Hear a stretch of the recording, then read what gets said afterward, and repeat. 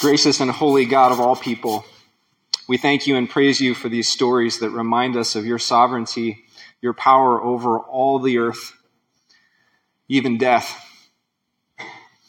God, we pray that you would help us to hear anew your word to us today, and may the words of my mouth and the meditations of all of our hearts be pleasing in your sight, O Lord, our rock and our Redeemer. Amen. Well, again, happy Advent, church. It's a joy to be entering into this season of watching and waiting for the inbreaking of the kingdom of God. Today is also the last Sunday in Native American Heritage Month, and though Thanksgiving is behind us, I continue to be grateful for the faithful resistance of indigenous peoples around the world who call us to take better care of the earth. I'm also grateful for the indigenous voices in Scripture who have always been with us, calling us to exercise faithful resistance ourselves. So today I'm going to talk a little bit about faithful resistance, which is one thing we can do while we are waiting for Jesus to return. Today's Old Testament story is about three, what I think of as indigenous saints, Hananiah, Mishael, and Azariah, who faced death in a fiery furnace on account of faithfulness to the traditions of their ancestors. I doubt that these three have often been thought of as native peoples, but they probably did appear that way to the Babylonians who held them captive. Their story is set during what was known as the Babylonian exile, when a large empire, Babylon, had conquered a much smaller nation, the kingdom of ancient Israel, and the Babylonians had taken the best and brightest of the Israelites back to Babylon to serve them in their capital city. It's a bit like stories of colonialism from the 16th and 17th centuries when European empires conquered small nations in Africa and the Americas and brought back some slaves to places like London and Paris to serve in exile there. We may notice, for instance, that the three Hebrew natives in this story had names similar to natives in our part of the world with specific meanings. In North America, a lot of indigenous names are related to nature, like Moonwater, or Standing Bear, or even Afraid of Beavers. Well, among the Hebrew people, names were often about their devotion to God. Hananiah meant God is gracious. Mishael meant who is like God. Azariah meant God keeps him. But the Babylonian conquerors did not like those indigenous names. Perhaps first because they found them hard to pronounce, and secondly, perhaps because the colonizers had their own gods. So, in an attempt at forced assimilation, these three natives were given Babylonian names instead: Shadrach, Meshach, and Abednego, which also had Babylonian meanings.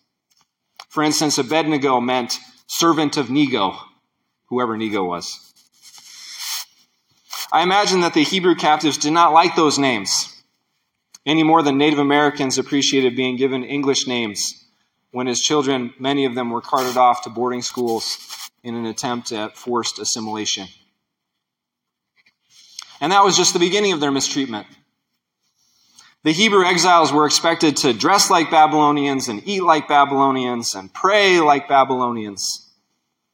Hananiah, Mishael, and Azariah did what they could to maintain a sense of their own culture and identity in various ways, like eating vegetarian instead of taking part in the consumption of meat that was sacrificed to idols. But that had to be difficult. They lamented with the words of Psalm 137, "How can we sing the Lord's song in a strange land?" And yet they carried on as best they could. But then one day a law was passed that put these natives over the edge.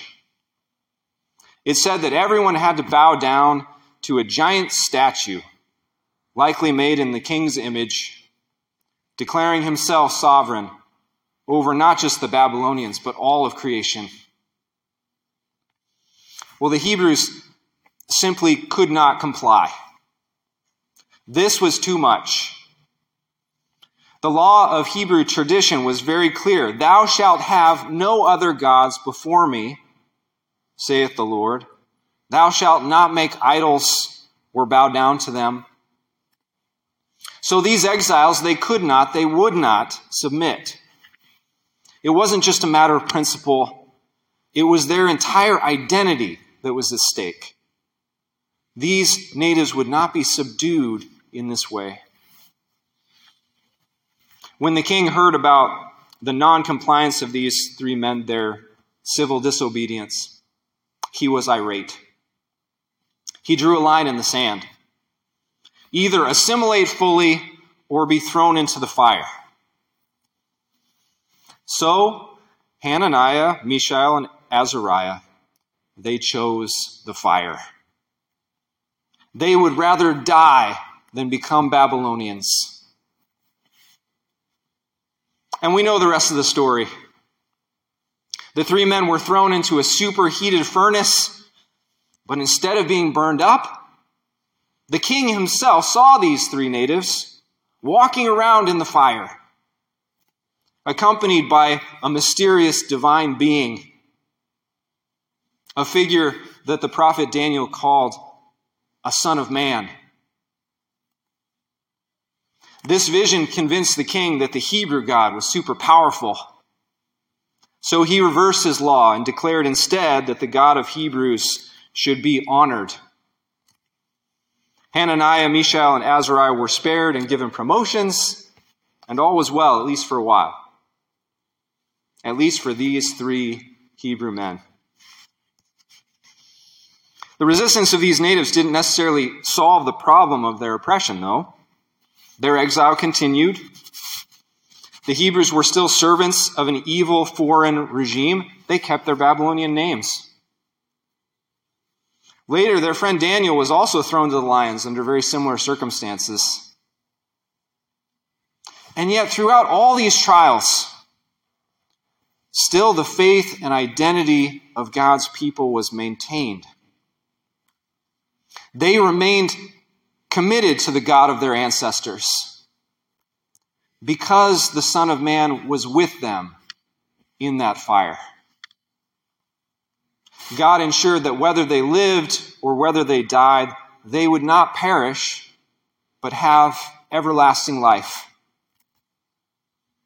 This became the vision that sustained the people as strangers in a strange land. And later, even when they returned home, they continued to maintain through faithful resistance a conviction that the Most High God was with them in all things, working for their liberation and flourishing. Now today, we Christians, we are a people who have been grafted into this ancient, once indigenous tradition. We too are sustained by a vision of the Son of Man standing in the fire alongside those who are persecuted on account of their resistance to empire. During Advent in particular, we remember how Christ Jesus came into the world as a child of a poor family who spent time as a refugee in Egypt and was under constant pressure to assimilate to the ways of the Greeks and Romans, the empires of his time. Our Lord was also a homeless man, pushed to the margins in his people's ancestral land, put to death because he also would not conform to the ways of Caesar or Herod or Pontius Pilate. And in rising again, Jesus assured all of God's children that God does vindicate the faithful resistors. Jesus himself will be with us in the fire when we also stand up for justice, for righteousness, when we refuse to be conformed to the patterns of this world. There are many forms that faithful resistance can take in our day and time. This morning I'll comment on just a few aspects of this particular book of Daniel that I think help flesh it out a little bit. I encourage you to think and pray about what parts of our culture you may feel called to resist, maybe during Advent. Today's Last Word Sunday, when there's an opportunity to discuss these things after the service, perhaps the question for today can be, what does faithful resistance look like for us First of all, we might notice that none of us here are exiles in the Babylonian Empire, obviously. And no one is asking us to bow down to a giant statue. But that doesn't mean that these issues are completely a thing of the past. Jewish activist and Holocaust survivor Elie Wiesel has written about seeing the fires of the crematoriums as he and his fellow Jews crowded into train cars and approached a concentration camp during World War II. So Wiesel reminds readers that we live in a world where neighbors continue to face the threat of eradication through fire and violence. That threat can come from something like a war in Ukraine or from gunfire on the streets of Chicago. And if Jesus, the Son of Man, stands with those who are in the fire, how might we be called to follow him there? To stand also alongside victims of violence and oppression. Meanwhile, the assimilation piece of this story also feels very present to me, particularly the Sunday after Thanksgiving. In her book, Native, that some of us have been reading, Caitlin Curtis writes about the deep pain that Native Americans feel this time of year, as the story of the settler pilgrims overshadows her people's long history of faithful resistance to empire. As a Potawatomi woman raised mostly off of a reservation, Curtis herself writes about how she had largely moved away from her native culture and the traditions of her ancestors, assuming that it was a matter of the distant past. But later, by reconnecting with her community, she came to realize that she herself had been a part of ongoing assimilation that is still happening in the present. That every time Native Americans are portrayed in school or in movies or sports as relics from the 19th century, it feels as though her present day people are being erased. I saw this problem myself the other week when I took my younger son and a couple of his friends to the Field Museum. There was a display there of a Native American roundhouse from Kansas, set up like it would have been during the settler colonial era. And a docent was inside explaining how things worked. So we learned that the door to the roundhouse always faced east, and there was a religious shrine on the opposite wall. Well, at one point, the docent paused and asked the 3 fourth-grade boys, "So, do you think these Plains Indians are still around today?" And all at the same time, the 3 of them shook their heads confidently and said, "No." To which the docent responded, "Well, actually, you'd be wrong then. These nations are still very much here. They just don't often live in roundhouses anymore." And then in a different part of the exhibit, we saw displays of Native American life today, on and off reservations, made by people who are still around. We were reminded about how colonists had done everything they could to wipe out indigenous peoples on this continent, but native peoples resisted. And God has been with them in the midst of the fire. Today, this faithful resistance continues through descendants like Caitlin Curtis and other members of her citizen Potawatomi nation. It involves reestablishing their culture in the present day, relearning the language, recovering a distinct style of dress, teaching indigenous religion and spirituality, protecting the water, protecting the earth, and reminding the world again and again that they are still here. Do you think that we, as followers of the risen Christ, are called to stand with indigenous peoples in this work of resistance? What would that look like? To be with them in the fire. Another aspect of this story that may feel a bit more present to us is also the sense in which these three men, Hananiah, Mishael, Azariah, they were not only indigenous people in the midst of empire, but in a sense, they were immigrants as well. Having been brought from their homeland in Israel to the foreign land of Babylon.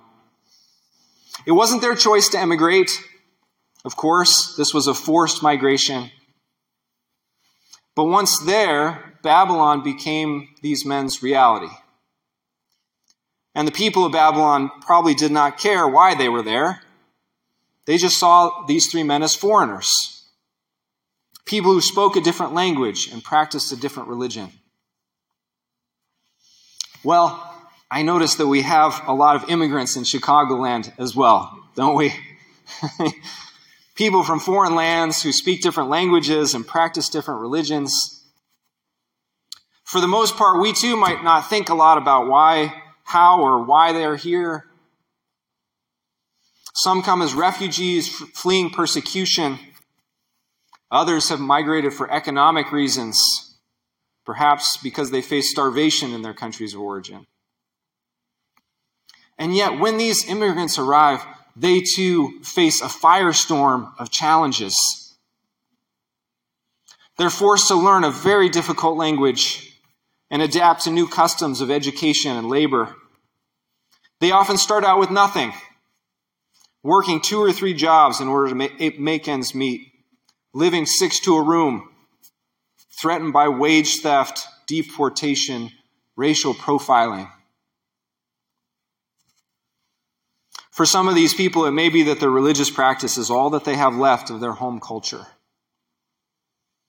And so we see Muslims wearing burqas, trying to keep praying 5 times a day. Latin American Catholics celebrate El Dia de los Muertos in November and Las Posadas during Advent. The powers that be sometimes insist that these immigrants dial back their culture and assimilate. But the immigrants resist. And the message of our scriptures, again, is that the Son of Man stands with them in that resistance. Jesus said to us that someday we will be judged for how we treat the strangers among us. To the good and faithful servants, Jesus will say, I was a stranger and you took me in. You welcomed me. You protected me. So what would it look like for us today to follow Jesus into the fire with the many immigrants in our land? Native peoples, immigrants. My third and final example of faithful resistance today is us. Because what about us, right? Those of us who don't identify as strangers so much.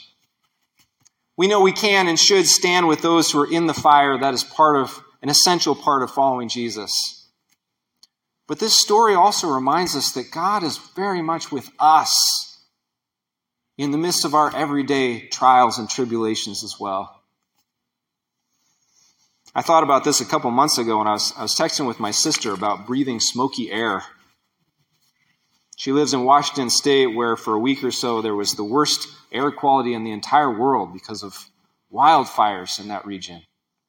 Wildfires that have become a regular annual occurrence. In the midst of a kind of smoke-induced quarantine, my sister texted about her family that it felt like the whole world was on fire. And I figure that pretty much covers it, doesn't it? Between climate change and COVID and vitriolic political rhetoric, everywhere we look, it feels like people are struggling just to put out fires. In families, too, it can feel like going from one crisis to the next, from illness and grief and conflict. And yet, isn't this the very reason that God came to earth? This is what we celebrate at Christmas. How Christ Jesus came to be born in the midst of our seemingly endless firestorm, to be in it with us, and to save us from perishing. The furnace, it just keeps on burning, hot, hot, hot. And yet the faithful are still able to stand, to walk around in the midst of it. Incidentally, do you notice how in this story of Hananiah, Mishael, and Azariah, the Son of Man does not put out the fire? It's something to meditate on. How afterward the tyrant king Nebuchadnezzar, he's not dethroned either. He continues his reign of terror, and the Israelites continue in exile, oppressed. And yet the resistance of the faithful continues because the Son of Man stands with them. I often consider this quote attributed to John of the Cross. He was a persecuted mystic from the 16th century. This master of prayer wrote that the absolute love of God protects us from nothing, even as it sustains us in all things. I'll say that again. God protects us from nothing, but sustains us in all things. Have you ever thought of it that way? Can you imagine praying simply for the ability to persevere, to continue in faithful resistance? Friends, the fires of life will continue to threaten us. But our God is the one who sustains us in the midst of the fire. Whether we find ourselves in the hot seat for standing with our native and immigrant neighbors, or it's just everyday troubles that keep things up, still God will be with us. For God comes to dwell with us, Emmanuel, encouraging us, emboldening us, helping us to keep fighting the good fight and running the race, trusting that those who endure to the end shall be saved. This is our hope and our salvation. Amen.